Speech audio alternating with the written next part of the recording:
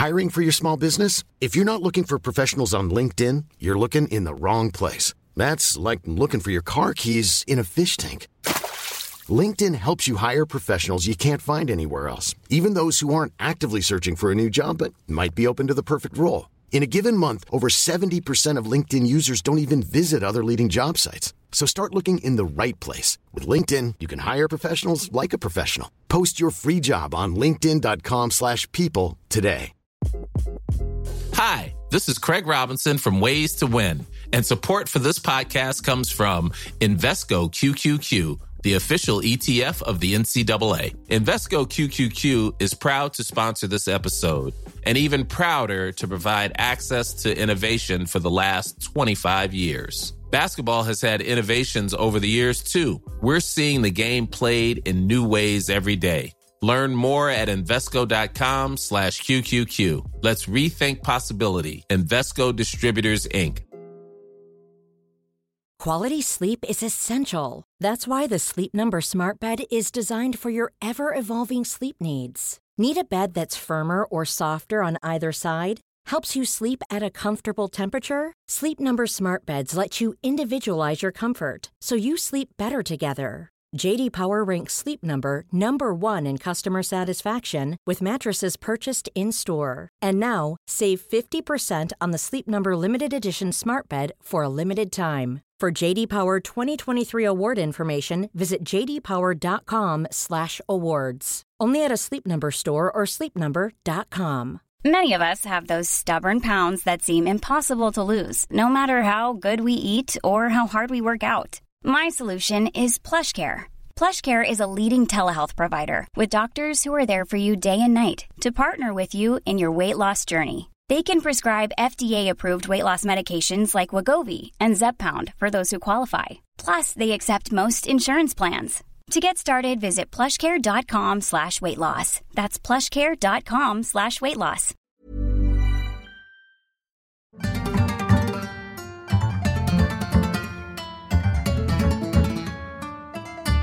Welcome to On the Continent, your definitive guide to the biggest stories in European football. I'm Dotun Adebayo. I'm Andy Brassel. And I'm Lars Watson. On this edition, what a week it's been for Italy's top four. It's like 1955 all over again.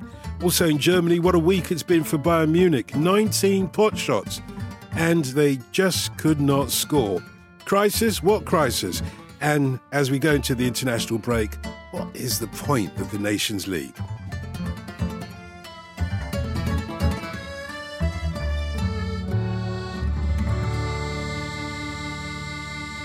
Andy and Lars, those are three main topics, but Good I know, topics. not bad.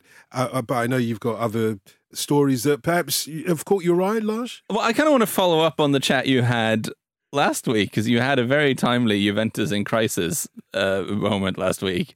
We aim to please the listeners. And then they go and lose to Monza. But I mean, it's not getting better, is it? I mean, well, no, because we're going to talk about the title race in Italy, so we're clearly not going to talk about Juventus, which is why I'm bringing it up now.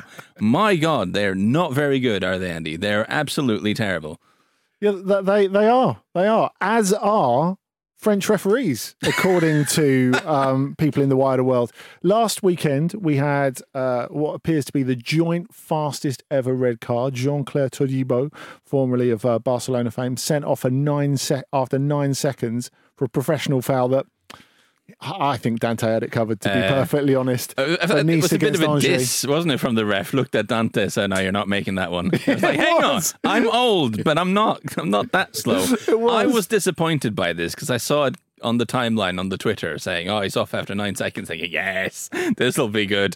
And then you watch it and you think, oh, come on, no. That is very harsh. Should not have been sent off, I didn't think. Exactly. And he talked at length about it afterwards, Todibo, and what was going on with French referees needed looking at. Oscar Garcia, the Reims coach, formerly of Brighton and Watford, of course, talked after his team's defeat against Monaco, most of which they played with 10 men, how people in Spain call him and text him all the time saying, why are your referees so bad?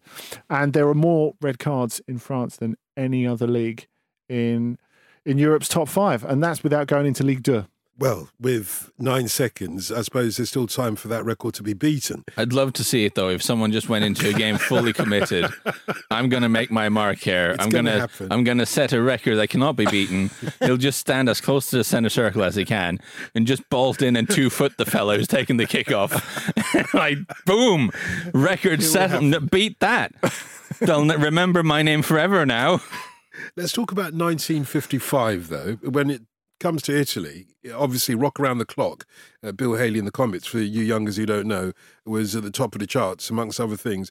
But for Italy, that was the last time 4 top teams in Italy all lost their matches in the same weekend, and they've just gone and done it again. I mean, it's only, 65 years or so since the last time, 67 years now? Yeah, you do wonder if it'll be that long again before Milan, Inter, Roma and Juventus all lose on the same weekend. As Lars was saying, the Juventus story, as we went into in great depth with Nicky last week, is remarkable. I don't think any of us sat around and thought while we were recording that Juventus would actually go on to lose at Monza. So that was the biggest surprise. Angel Di Maria, that was part of that, wasn't it? Monza wouldn't have won that if they went down to 10 men. It definitely helps. Yeah. And I think this Juventus team are more than capable of losing to Monza with 11 men on the field. But, I think that is one thing. I think these are all very different cases. Roma, if they played that game against Atalanta another 100 times, I think they'd probably win it 95. They created a lot of chances. I think if you look in the top 6 or 7, Roma, with all the extra firepower they have, and with everything going through Paulo Dybala, who obviously pulled out with an injury before kickoff, and that probably made a difference. The amount of goals they've scored compared to the offensive power they've got is underwhelming so far. That's something that they can work on. Inter have been absolutely panelled, or their board have absolutely been panelled by the fans after that defeat at Udinese, which is their 3rd of the season already. I think really we've got to start with Milan, because that was the big game last. Milan against Napoli. It felt really close, really well contested. And I don't know, I wanted to ask you, do you believe after this that Napoli, who are now top and have had a start to the season that kind of defies what a turbulent summer they had, do you see them as a contender? I kind of already saw them as a team to look out for, certainly. And that's a slightly different thing, isn't it? Yeah, I guess. I mean, AC Milan actually had the better of the chances, I thought, in this game. So Napoli will count themselves slightly lucky in that sense. But I think the big story for me for Napoli is how players who you might not have expected that much from are just stepping up here now. Because obviously in the summer, the locals were restless. Mertens was let go, Insigne was let go, Koulibaly was let go. Like, really, even some of them are on the wrong end of their careers maybe, but really towering figures in the sort of recent history of that football club. Exactly. And if you look at the players they brought in, they were not big names. The South Korean defender Min Jae-kim from Turkey, they brought in someone like Raspadori, Kvaratskhelia, Cholito Simeone. Like, these are players who had not proven that they were at that level. But what we're seeing is that they're doing it. I mean, Kvaradona has been a sensation. And, even if he didn't score here, he was really good again. And he's such a fun player. Just really worth the price of admission on his own sometimes. And Giovanni Simeone is turning up with goals when Osimhen's not around.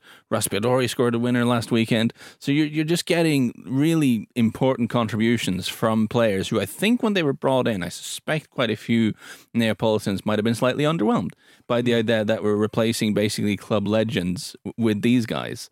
But we're already seeing early in the season that those look like good bets from the team's sporting leadership. They didn't look overwhelmed, did they? At all. They looked like they were championship contenders to me. No, I think the interesting thing was how Milan came back and equalised, and Giroud in the big games is just fire at the moment. We'll maybe come to his rather more precarious position with France when it comes to the World Cup a bit later on, perhaps.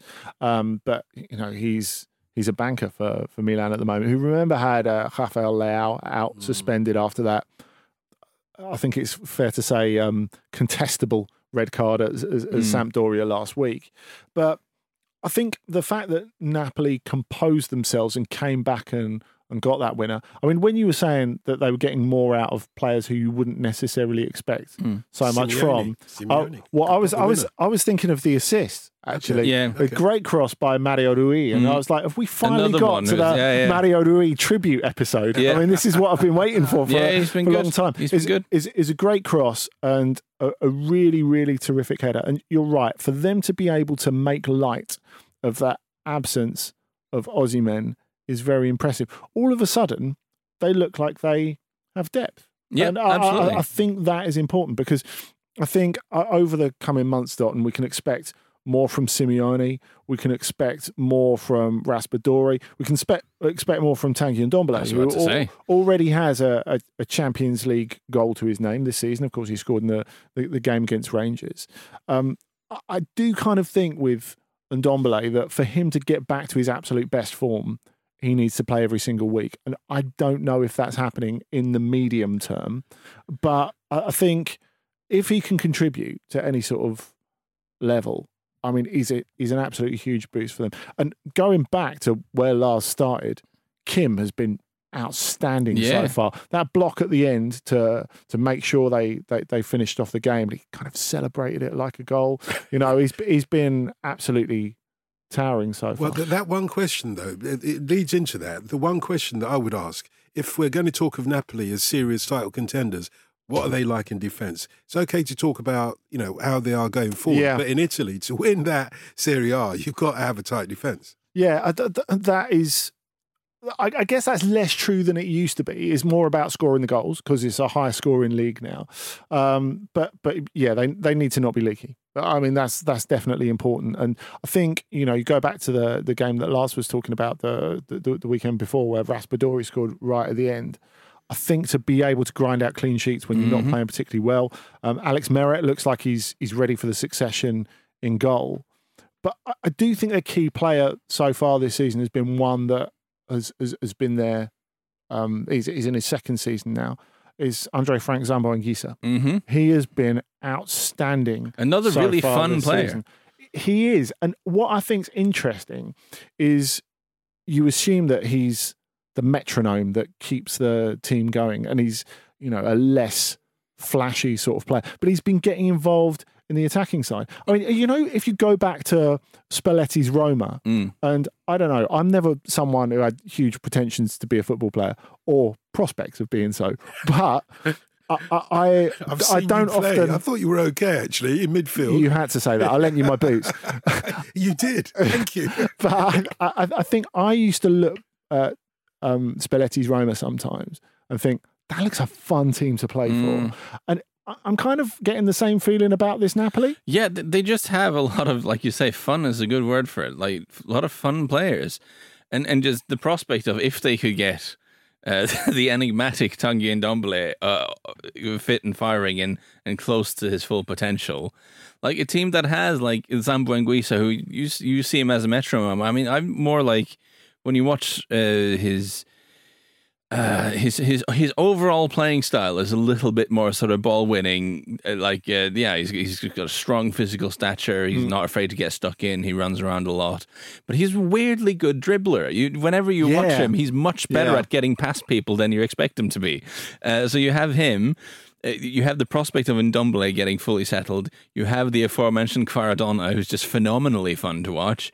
There's so many good vibes in this team. Like for neutrals listening who are sort of Serie A curious, maybe not Serie A fans, but Serie A curious, just book in some quality time with Napoli. They're a fun team to watch. This is a bad point for me to say I don't think they can actually win the league. If they finish top four, I think it's a huge success given what happened pre-season. I actually think, to be horribly realistic, now is about creating the distance between themselves and Juventus before Pogba and Chiesa come back later in the season. But why get them points now? Why do you conclude that they're not going to win the league? Because we've got a small sample size of the form that proves they might be able to.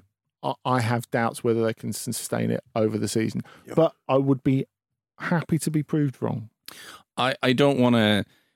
I think I laid like the mother of all jinxes on Napoli a few years ago. I don't know if you remember. I've been through it all. It can't get any worse. But that year under Sarri, when it looked like they were going to do it, and Koulibaly scored that late header against Juventus. Oh yeah, and they were 1 point behind with 4 matches left. Juventus were wobbling. Their fixture list looked okay. I remember the night Koulibaly scored that header, I was just sat in the kitchen. I was thinking, they're going to do it, aren't they? So I went and I booked the flights, and I got the Airbnb to make sure I was like in Naples for the last game of the season. And like a few days later, they immediately chucked away some points to Fiorentina, and it became clear that this wasn't going to happen after all.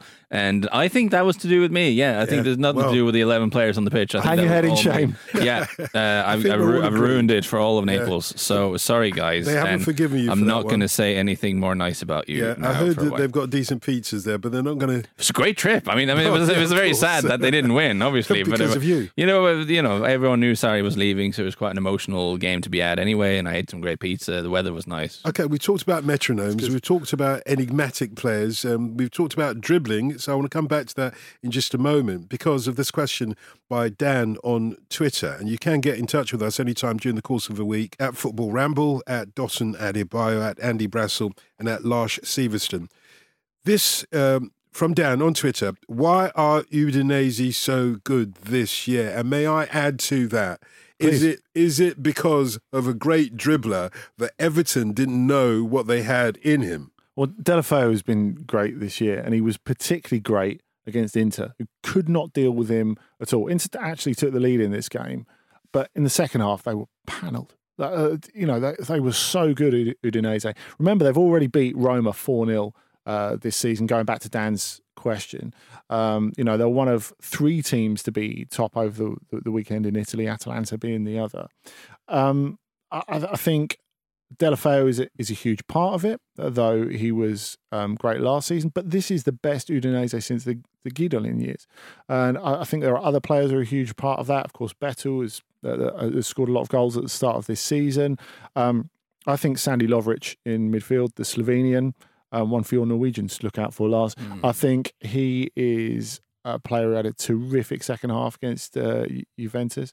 There's a lot of talent there. Again, I'm not sure how sustainable it is, a little bit like Napoli, but to be enjoyed at the moment. And it's not just that they're beating good teams, it's that they're really whacking them as well. 3-1. Yeah. Goodness gracious. And if you saw, Lars, the celebration from Deulofeu for the third goal, it was like, and it was a corner. Good. It was a corner. Yeah.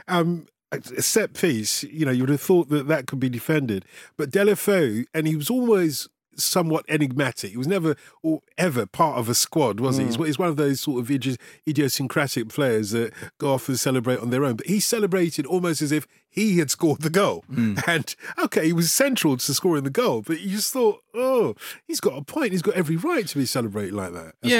With Udinese, same colours, different vibe. With Udinese, generally speaking, you're maybe not...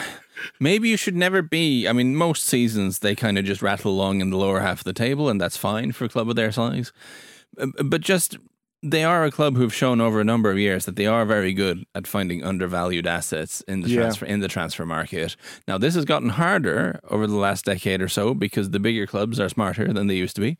The Juventus were one of the clubs that got smart early and made quite a lot of money off of that. I think it's harder to find the gems now than it was 10 years ago. I think a lot of the bigger clubs with a lot of resources have wised up.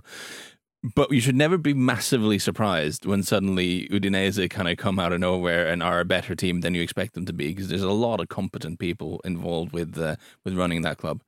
I suppose in comparison to what's going on in Italy, what's going on at the top of the Spanish league, La Liga, is business as usual, isn't it? The top teams are where you'd expect them to be. I guess, though, I guess people didn't really know quite what to expect from Barcelona at the start of the season. If we're talking about Real Madrid and their 100% record, they have gone from strength to strength after having, I guess, a sensible-ish window. Tchouaméni has obviously hit the ground running.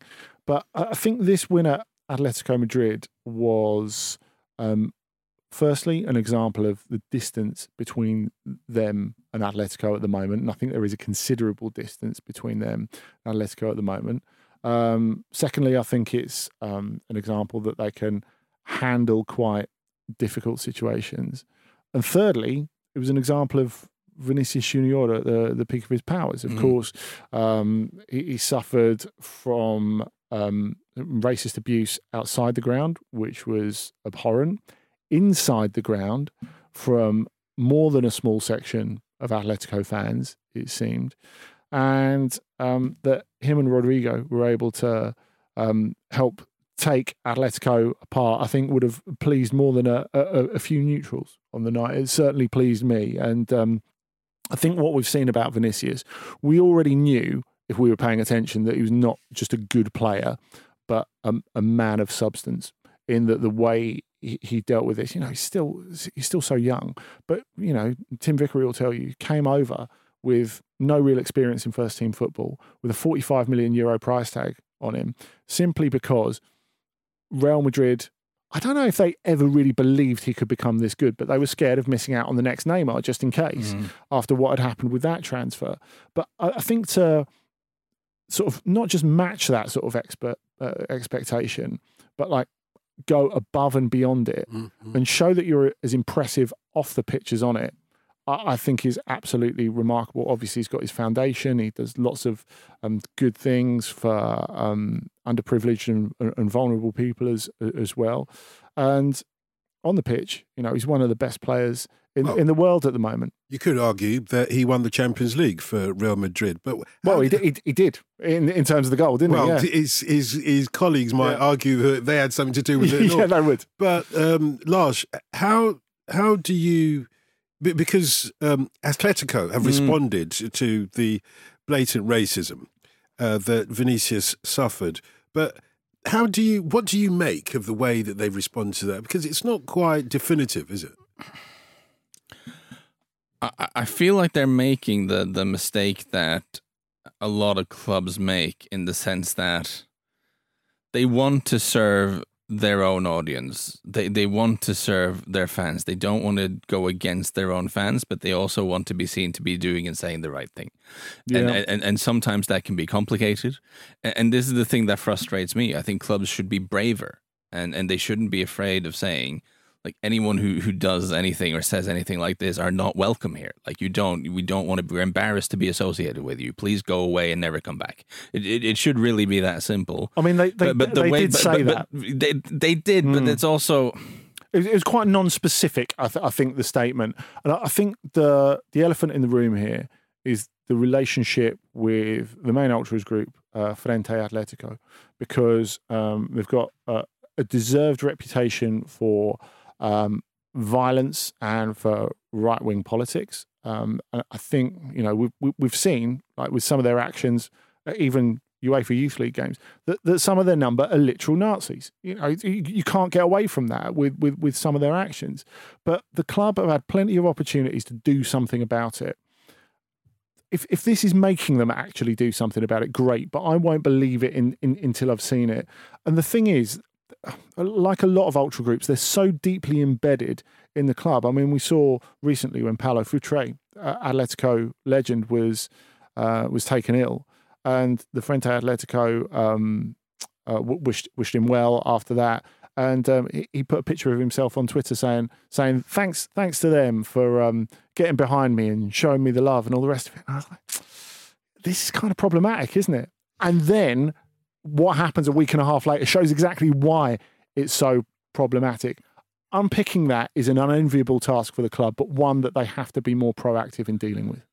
No, yes, and you're right, Andy. They did condemn it, but I think this very long and convoluted statement they came out with, there's a part in it where, and I'm not really taking it out of context either, because you all know what the context is, but I want to read it because the wording is, fans are asked for sanity and rationality, and yet, during the week, professionals from different fields generated an artificial campaign lighting the fuse of controversy without measuring the repercussions of their actions and manifestations, which references all the chat in Spanish media over the weekend over the subject of dancing and all this sort of stuff. Yeah. This is bollocks. Like, yeah. I'm sorry. There's a sort of an equivocation there that I'm not... this is total nonsense. Just come out and say we're massively embarrassed to be associated with any of you dickheads who said or did anything like this. Full stop. You don't need anything else, right? It doesn't matter. No.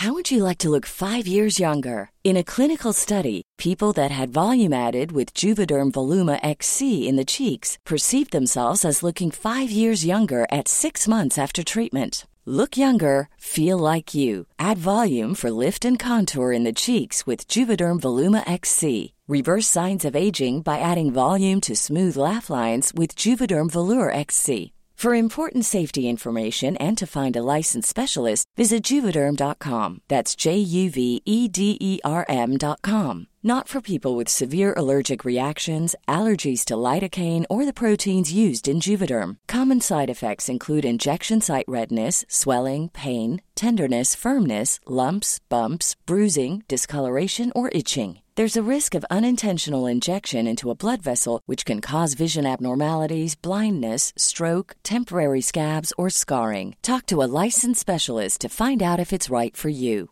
I'm Sandra, and I'm just the professional your small business was looking for. But you didn't hire me because you didn't use LinkedIn Jobs. LinkedIn has professionals you can't find anywhere else, including those who aren't actively looking for a new job, but might be open to the perfect role, like me.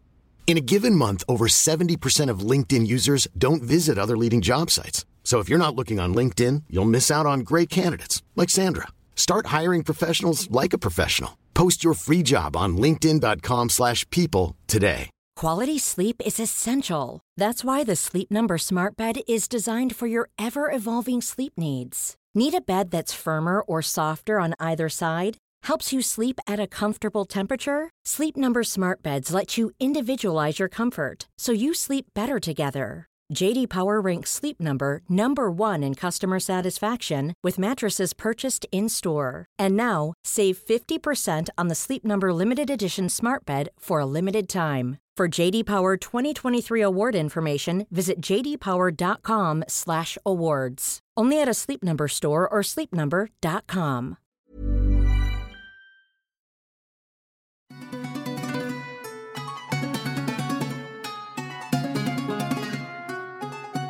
Let's move on to the Bundesliga, where we're used to seeing Bayern at the top.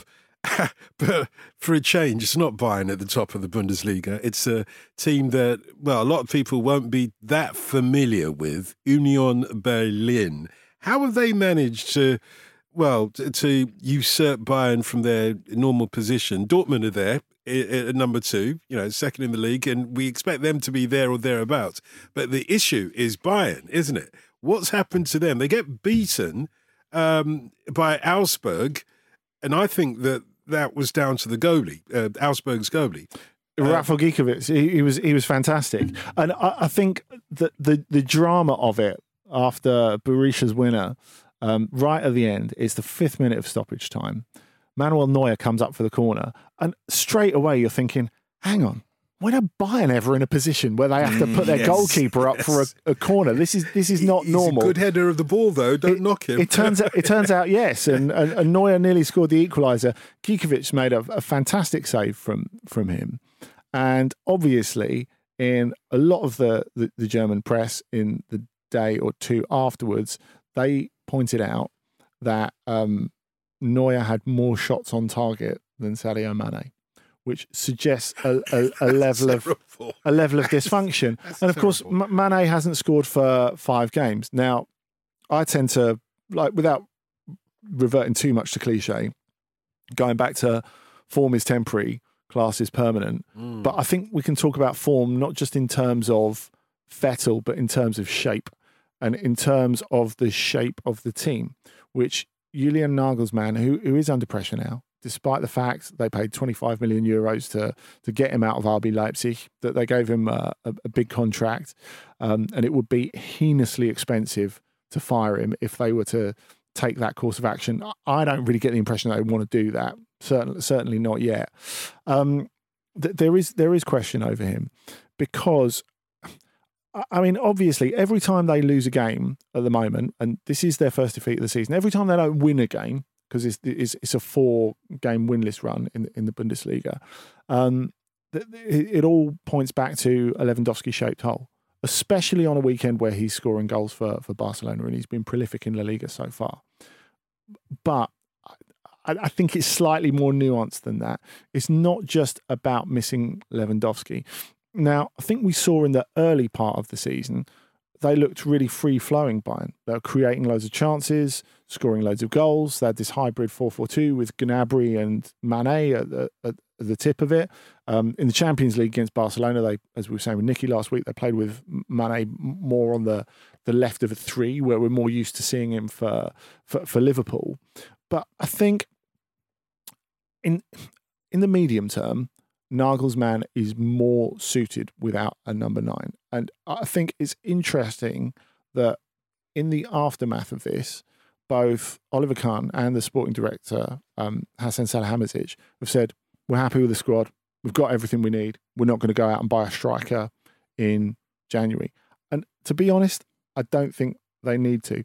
If they'd have been taking their chances, and it is a remarkable sort of semi-dry spell that they've had, we'd be talking about something completely different. So I do think it takes time. But the thing is, Bayern are one of those clubs of such a size, a bit like Manchester United, I suppose, in a very different way, because Bayern are a lot more functional than them, that you can't have, Lars, a trust the process talk, can you? You know, you can't have a cold, dispassionate, nuanced discussion of what's actually going on. Yeah, it's fine to trust the process as long as you're also winning every game. Yeah. Then the process can be trusted. If you're not winning 4 games in a row, you know, last time that happened was like 20 years ago. Then obviously, you know, flags on half-mast all over Bavaria and you know, very dramatic scenes. I think it's interesting on a number of levels. It's interesting because I think this is the first time Julian Nagelsmann in his very short career as coach has been put under this amount of pressure and been put in this kind of situation. Obviously, he's wowed everyone with innovative tactical schemes and made his team play good football and stuff. But he's worked at Hoffenheim and Leipzig before, right? At RB Leipzig, if you lose a couple of games, no one cares. At Hoffenheim, if you lose a couple of games, no one notices. Like it doesn't matter. Whereas the pressure that's on him now from the media, from external forces is tremendous. I mean, and he must know this. I thought the picture of them from Oktoberfest was absolutely amazing. If you haven't seen this yet, go on, what is it? Describe it. Well, obviously they. I think it's a contractual obligation. Yes, isn't I think he's on record yeah. saying he didn't want to go. Okay. But basically, it's a contractual thing for Bayern. They have to go to Oktoberfest, and obviously, it's a drink up. Yeah, which obviously, when you've not won in 4 games for the first time in like 20 years, you can't sit there and be happy in Oktoberfest. It'd be weird. So everyone's not very happy, and there is one picture in particular with him, with Oliver Kahn, with their wives, and Hasan Salih, their partners, I should say, because Nagelsmann's not married, and Hasan Salihamidzic. So it's him and the 2 sort of big power brokers at the club, I suppose. And the mood is not good. The mood around the table is awkward because currently things are bad. And I think it's interesting with this Bayern team. Having watched them in the Champions League and having watched them in the Bundesliga, it does occur to me that this is a team that's almost more suited to playing stronger opponents in the Champions League. Because what they've gone for with Lewandowski leaving and not replacing him with a typical number 9 is that you have this sort of pretty fluid front line that you referenced. You have a lot of fast guys. I remember watching their game against Inter and just whenever they had a chance to attack, just the speed and the skill of the players who can run off into the distance. It's terrifying to play against. But that is less effective in the Bundesliga when most of the teams you play are going to sit on the back foot. You're not going to have acres of space to run into. You know, part of the genius of Lewandowski was that he's so good at finding space where there was none. Because most of Bayern's games domestically, they will have over 70% possession and they'll spend the most of the game trying to break down a packed defense. That is just the reality of most of their games domestically for Bayern. And having someone like Lewandowski, who was so good at just finding a little bit of space in the area, of getting on the end of crosses, you know, finding little openings, that helped them a lot. And they have these sort of fast, Mane is there, Sane is there, Müller is still lurking around. I suppose he can do some of those things.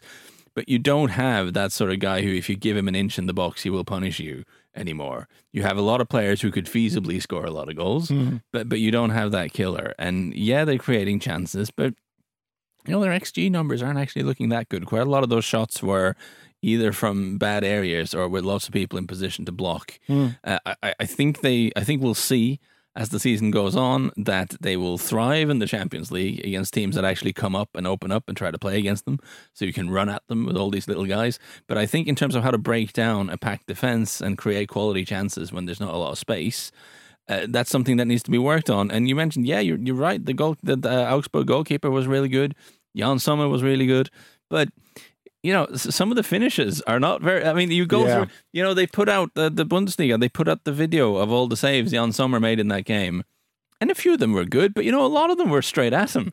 They were saves that he should have made. A lot of them. I think they were, and it's the easiest thing in the world to say when you're having a slump and say, well, if our forward had kicked the ball into goal, everything would be much better. I mean, that goes for every team everywhere. I mean, that's fine. But they are creating a reasonable amount of chances. They are dominating the games.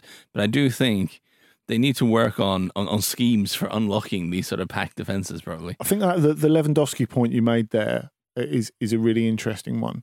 The fact that it's often overlooked, and I've said this before with him, that one of his key attributes is literally fighting defenders. He loves the physical side of it. He loves bullying defenders. He loves getting it and giving it back.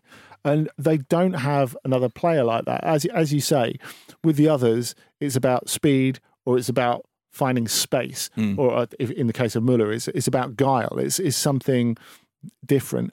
I think the slightly overlooked thing is what Nagelsmann has to deal with in terms of the team composition now. I think those are all issues that can be overcome with the level of quality they've got. But I think what's the tricky thing for him, I mean, it's his own quote, actually, talk about being hoisted by your own petard, about it's him saying, like, being a head coach is like 15% tactics and 85% social competence. And for him, the difficulty is, with Lewandowski, you know exactly where you are, because like Harry Kane, he plays every single game, he doesn't rest, he's the guy who leads the attack. Everything else just fits around him. Good comparison. Whereas now, if you've got maybe 5-6 forwards of quality, or wide forwards who can be played in a 4-4-2 or in the front of a 4-4-2 like they were at the start of the season or whatever, who all feel they should play. That is a different level of ego management, which I think now there's no definite starter apart from Mane. There is no definite starter next to him or around him. I think that is something totally different for Nagelsmann to deal with. And there's an element of that in defence as well, where they also have. I mean, at the end of the day, Bayern Munich right now have more than 11 players who feel they should be starting every game. Yeah, and they have more than 11 players who have a pretty strong case for starting every game. And when you're winning every week, that's fine, because you can just tell them to shut up and go away. Like, we're winning every week. I don't care. Like, the team is fine. But the second you're not winning every week, suddenly the guys who are not starting will go, well, start me. And it becomes complicated. And again, Nagelsmann, I'm sure he's a very smart guy. He's a very confident young man, but I'm not sure how well life at Hoffenheim and Leipzig have necessarily prepared him for having to deal with that kind of situation. And I wonder if actually this is not just on Nagelsmann now. I wonder if this is when having very successful ex-pros like Salihamidzic, like Oliver Kahn in the management structure, there could be some value in that, because it shouldn't just actually be on Nagelsmann to settle people down if they're getting new to it as well, aren't they? Yeah. It always is on the coach, isn't it? It's always is. You never get pressure on management. Well, you do to a certain extent, but rarely get pressure on the players. It's nearly always down to the coach. And Andy's already mentioned that Nagelsmann is under pressure. And this tweet that we've got from Yardio, it echoes your point. is Nagelmann's job actually at risk? But this is the more salient part because, of course, when a manager's job is at risk or there's pressure on the management, then you look at the runners and riders to replace him. And one of the runners and riders is a name that many listeners will be familiar with, if not all listeners will be familiar with. And his name has come up in the mix, Thomas Tuchel. What can Tuchel bring to Bavaria is Yardio's salient point. It would be a very different approach. I don't think there's any doubt about it. I think in terms of what's actually on the pitch, if it were to get to that point where Tuchel were Bayern coach, I think the barbs about him being a purely defensive coach are unfair and incorrect. However, I think it would be a step down from the aesthetically pleasing game that Nagelsmann is moving towards, and that post Van Gaal, post Heinkes, post Guardiola, it's a big deal at Bayern. To actually have a Bayern brand of football is important to them. I think the other thing is we've seen that. I think he's answered a lot of questions at Chelsea in terms of how he can relate to the board, which a lot of people didn't feel he could do effectively before. That he can actually coach a team to winning a major trophy because his fingerprints are all over that Chelsea Champions League win, so his reputation is very different. But of course, he's still got a reputation in Germany for being a bit of a ball buster. And, of course, for not lasting that long at clubs. They've invested long-term in Nagelsmann to take them to a place. Basically, it's about weathering this current storm so they can allow him to see through the long-term job that they want him to do. I think at any other club, logic says he stays. But obviously, poor results are unsustainable at a club of this elite size. Yeah, and I'm glad you brought up Guardiola because there's a real sense that kind of is the high watermark for the modern Bayern, the way they played in that period. Yeah, it is. And I think that's something that buys Nagelsmann some time and some patience from upstairs now, is that when they were good last season, went out to Villarreal in the Champions League and went out to Gladbach in the Cup, and that's all a bit disappointing. But when they were good in the league, when the team was functioning the way Nagelsmann wanted it to, they were hammering teams and dominating games and playing good football in a way they hadn't really seen it quite in the same way since Guardiola was there. And it seems to be that what he wants to move towards is something that's very much in keeping with that ambition. Yeah, well, it seems like both of you are saying that Bayern are going to stick with Nagelsmann and Thomas Tuchel isn't really near taking over that job. Well, I think the Tuchel-shaped shadow over him is quite unwelcome. It's bad timing, him losing his job at Chelsea. It doesn't help, even though there's a lot to not recommend it.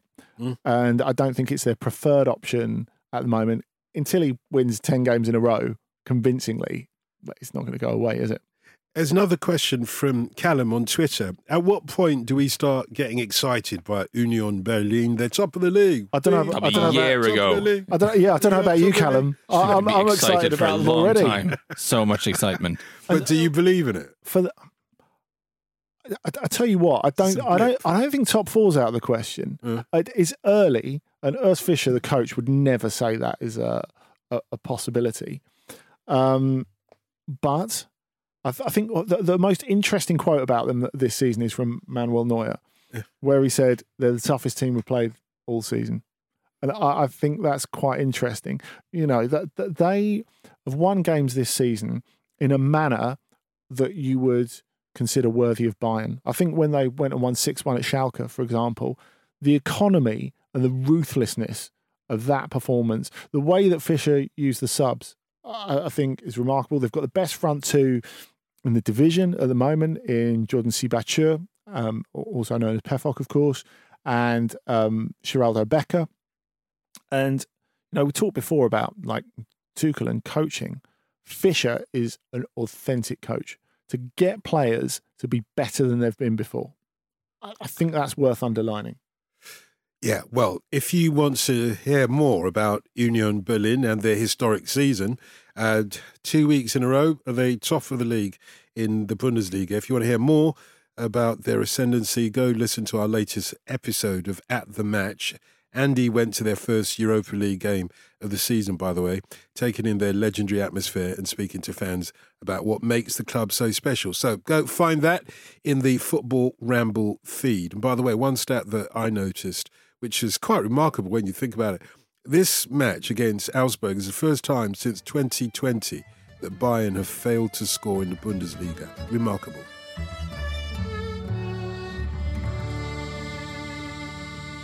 So, just a final point, guys. Could you help us out? How on earth are we going to survive this international break? By watching football. Yeah, but what's the point of the Nations League? It's good. It's a good tournament. You can't do better than that. Okay, well, this is going to be a party political broadcast on behalf of the Nations League party. Go on, then. But it's just no. I just think it fulfills concept good, timing bad is where I'm at with this. Conceptually, I think it works on a number of levels.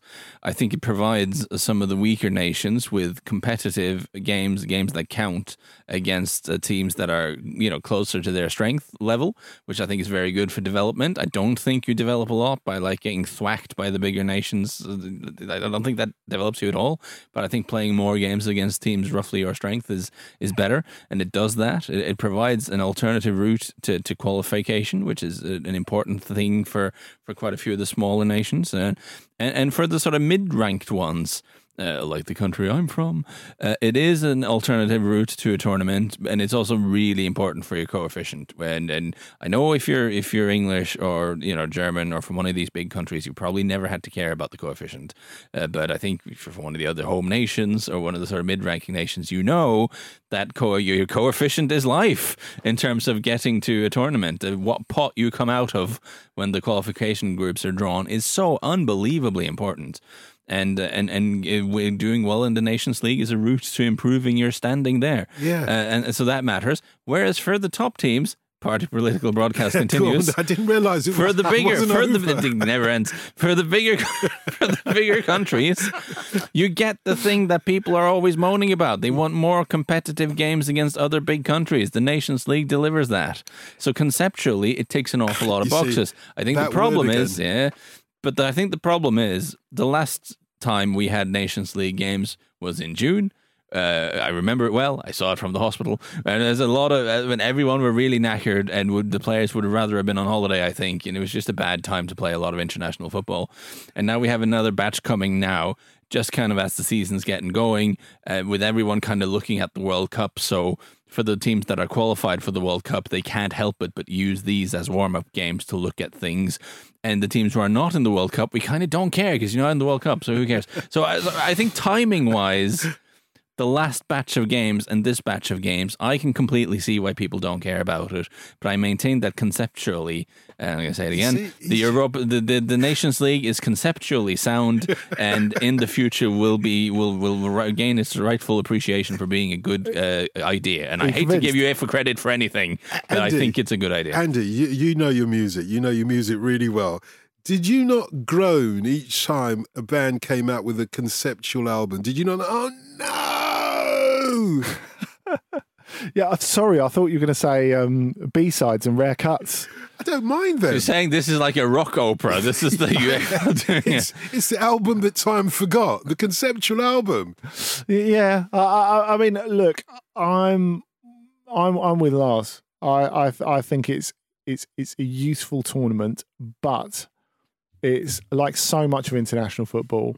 It's a victim of chronology, really, because I guess like people before would have said we need more meaningful international football, and it has been provided. It's reduced the amount of pointless friendlies, and God, I think all of us around this table have sat through enough pointless international friendlies to know that creating a plan to move on from that is a very good plan. And as Lars said, I think UEFA deserve credit for it.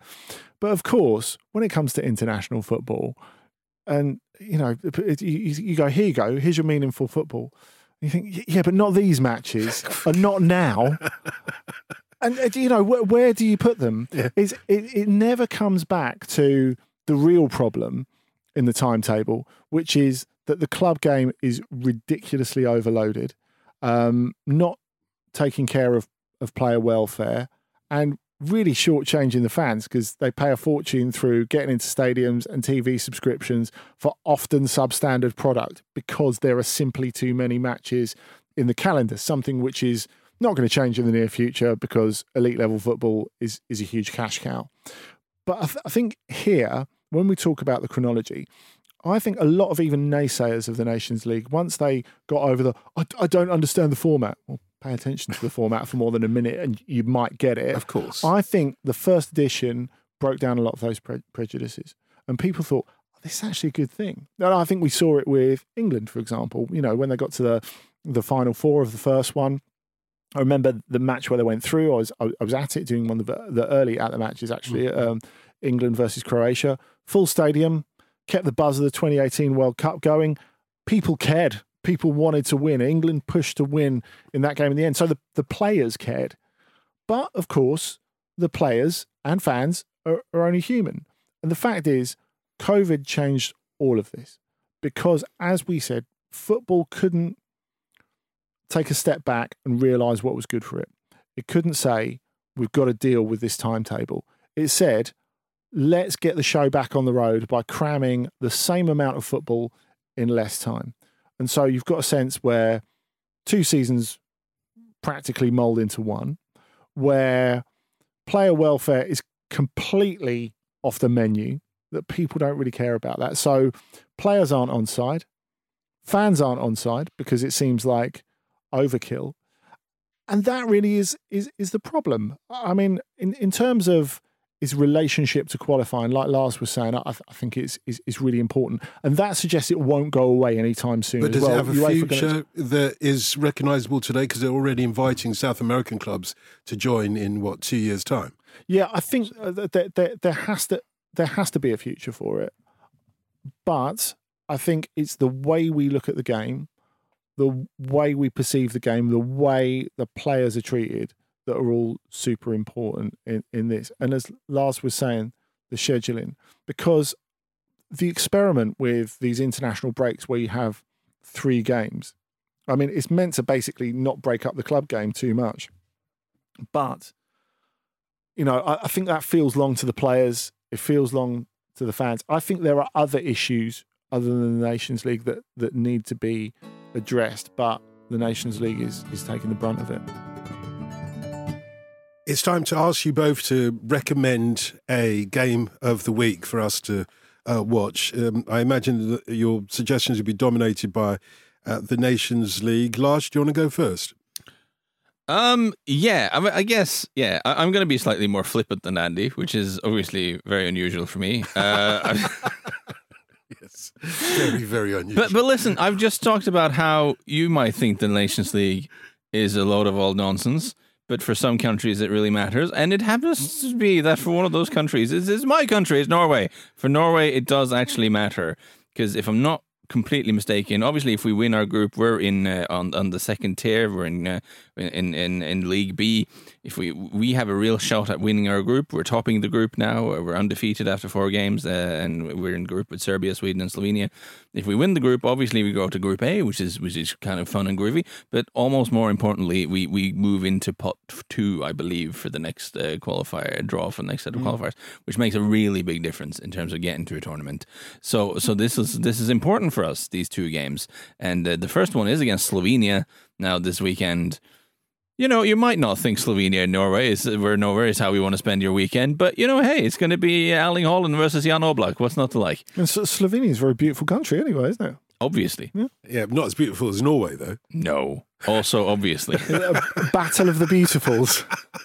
Yeah, indeed. It's Erling Haaland. It's the ice troll versus the occasionally best shot stopper in the world, Jan Oblak. And what more do you want? What more some we want? lutefisk. Exactly, some lutefisk to go with. Bring this. it on. Do you know the lutefisk? No. Well, I'm listening. Yeah. Do you not watch the advert? I don't think we have that kind of time. Do you not watch the advert? Gravlax! It's a good advert. It's a good advert, except the bloke's Norwegian, not Swedish. Is he in the advert? Yeah. I think he sounds pretty Swedish. Well, it sounds Swedish from the side of Sweden. So lutefisk is made from aged stockfish or dried salted cod, which is cured in lye. Yep.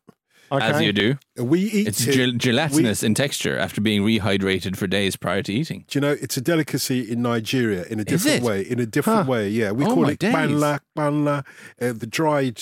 anyway, we'll come to that another time because, Andy, you've got a game of the week for us as well. Yeah, I have, and you're going to have to be quick to catch this one because it's Thursday night. It's not a top-of-the-table clash like Lars's, so not quite as glamorous. It's a relegation battle in the Nations League between France and Austria.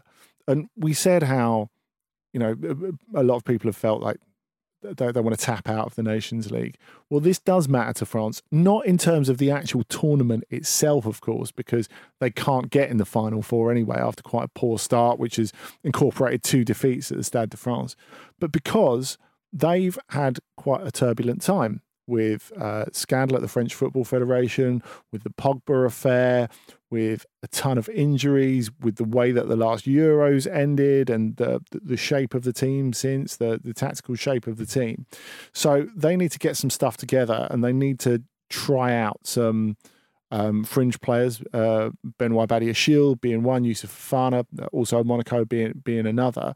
There is an opportunity for some of those players because, of course, they have expanded squads of 26 going into the World Cup. They haven't got much time to get it right, and I think France are quite short of where they should be for the World Cup. So I do think that's an issue.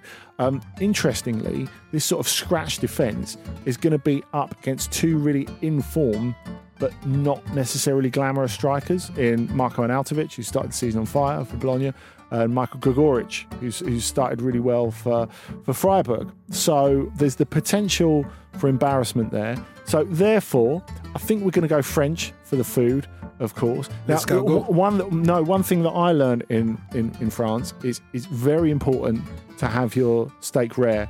And of course, France looking a little bit underdone at the moment. Oh my God. Potential for embarrassment indeed.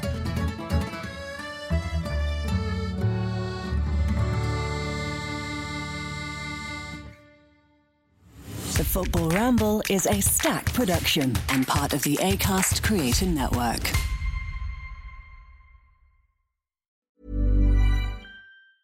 Small details are big surfaces. Tight corners are odd shapes.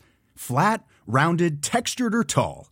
Whatever your next project, there's a spray paint pattern that's just right. Because Rust-Oleum's new Custom Spray 5-in-1 gives you control with 5 different spray patterns. So you can tackle nooks, crannies, edges, and curves without worrying about drips, runs, uneven coverage, or anything else. Custom Spray 5-in-1. Only from Rust-Oleum.